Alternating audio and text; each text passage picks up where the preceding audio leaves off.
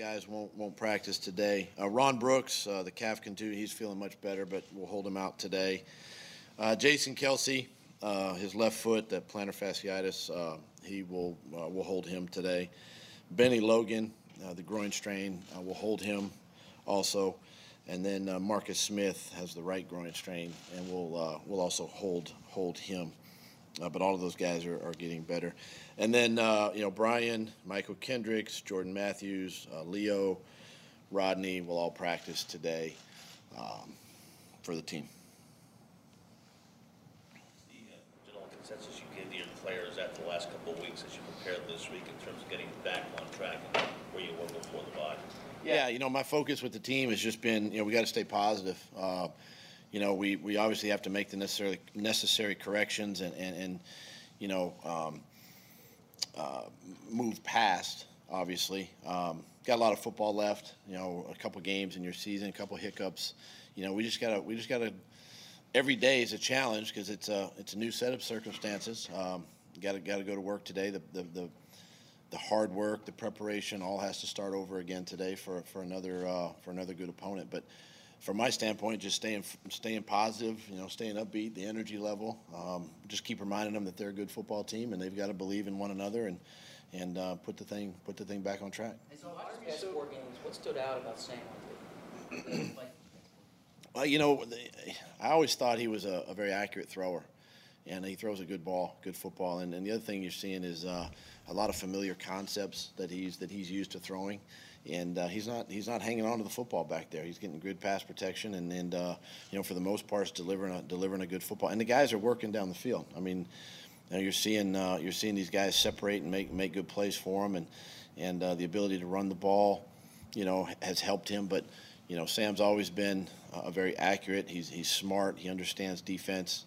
And gets the ball out of his hand. We talked about Sam on Monday knowing your offense and that sort of thing, but your defense knowing his tendencies, having faced him for the last year, can that help them in the game?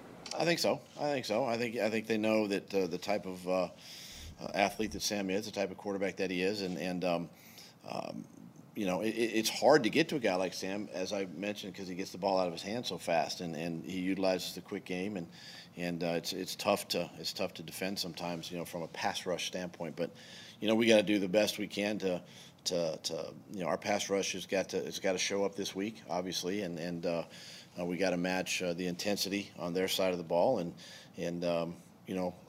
with any game in the National Football League, if you can disrupt timing from a quarterback, I think it's an advantage. You've had some time now to digest the trade. Looking back now, what do you make of how it's affected both teams? I think it's been a win-win, honestly. In our case, our first round, second overall pick, getting a chance to play this early, getting his feet wet, learning, putting us in a great spot, 3-2. He's played a lot of football. He's getting better every week, and in their standpoint, they got a good quarterback, and he went to a playoff caliber football team with a tremendous defense, and I know Adrian Pederson's not there, but a good run game, and it was a win-win for both sides. Why were you so confident that Big V will play better in the second game? I just think you learn. You just learn from the good and the bad. You kind of get your feet wet. You settle into the game. He got better as the game went on. We had other breakdowns, offensively, other than Big V. So, I feel comfortable with him going again this week. He's the type of kid that's hard on himself. He makes the corrections. He moves on. He'll work his fundamentals and technique this week. This is a good pass rush again this week, and we'll help and do the things that you're seeing teams do and that we'll do, and so we still have full 100% confidence that he'll be able to get the job done. You said he's tough on himself. How has he handled the few days since not having a great debut? Fine. Fine. I mean, the thing is in this business, and players and coaches, is you just have a short-term memory, man. You just forget about it on Monday and you move on, and that's what players do. And these guys are resilient guys. They bounce back, and they might take a few lumps early, but they're professionals and they know how to handle their business, and and he knows how to handle this, and you know, he's going to be fine. He's obviously having the best season of his career so far. I mean, before the trade was made, were you pretty confident he'd have similar success had he stayed here and everything? I was fully confident that he was going to have the type of success that he's having now with Minnesota. He came off the preseason with us here at an all-time high. He was throwing the ball with accuracy, with you know, with decisiveness. He was feeling comfortable with the offense, and that's why I fully expected him, having him with our starter, you know, to have the same type of numbers that he has there. So it's not a shock. In terms of the original decision to start Big V, I know it's a collaborative effort in terms of front office involvement. Like when you whittle down to your final 53, was Howie or any of the front office staff involved in the decision for Big V to start? No, they weren't. This was truly a coach's decision, you know, on my part, and Coach Stout and Eugene Chung and just Frank Reich, and collectively just kind of taking in all the information and making this decision. You mentioned your pass rush. You didn't have any sacks this past Sunday. How do you get that thing back on track? You know, it's a pride thing, number one. These guys, you know, I know this group, it's a veteran group that we have here, and they don't like to stay down long.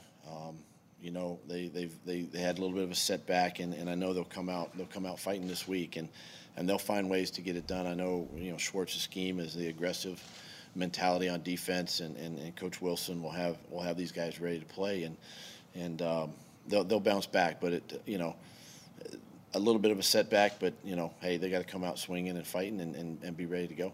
Given your familiarity with Sam, how are you going to take advantage of that when it comes to defensive scheming? Well, just knowing who he is, knowing the type of player he is, obviously is an advantage to us, just like he might have an advantage, you know, with some of the things that we're doing here or personnel. But, you know, our focus is just getting ready for the Vikings as a team. And, you know, we know he's playing well.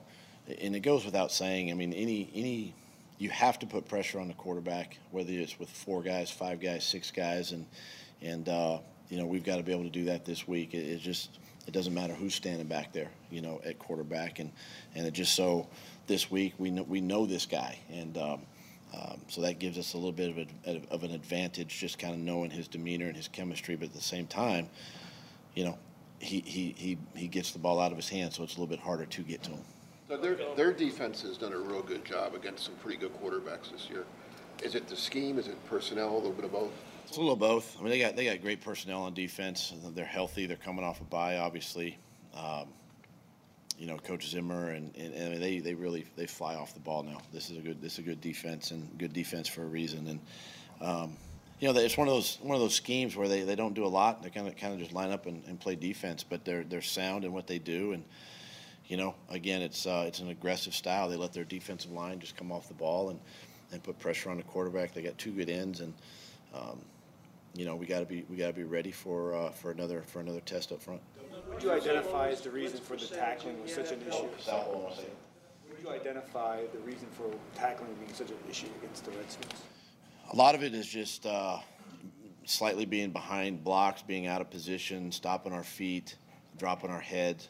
You know, just fundamental things that we can continue to teach and practice, and you know, the bag work and the drill work that the defense teaches. We just got to continue to stay on it, and you know, it's all about details. I reminded the team again this morning. It's about the fundamentals and the details, and each person, coach and player, has to detail their work. Meaning, you can't, I can't let anything slide.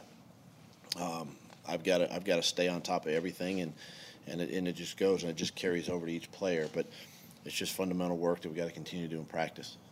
You have the lowest blitz percentage in the NFL right now. You didn't have a sack on Sunday.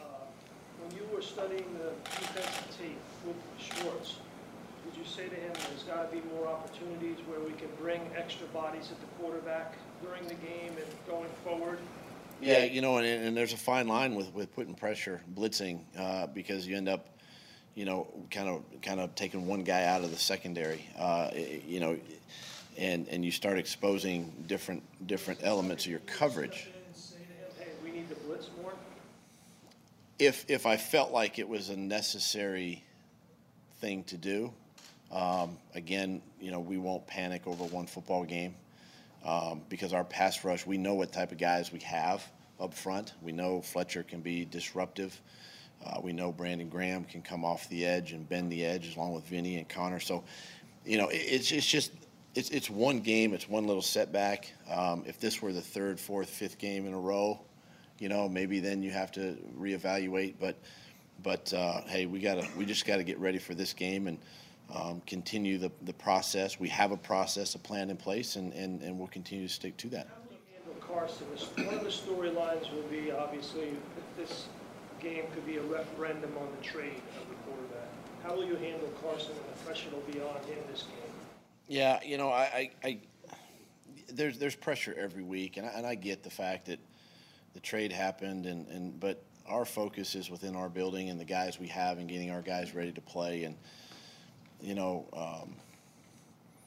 I'm not going to put any added pressure, and on Carson. I'm just going to let him play, and I need to be smart in how I handle this game from a play calling standpoint too, and how I handle the offense that way. And we got to rely on the 10 other guys out there, and I know there's going to be a lot of peripheral stuff, probably said or written about these two. Whoever plays or whoever wins, this one played better than that one, this and that and the other, and the decisions, and I get all that. But the decision has been made, and he's our guy, and we're going to get him ready to play each and every week. And his preparation every week that I see and what we've seen on offense, I mean, we're headed in the right direction. And for both teams, it's a win-win. As I mentioned earlier, it's a win-win for both teams. I feel like Sam, given this opportunity, he's excelled. He's done well. He went to a fabulous football team, a playoff football team.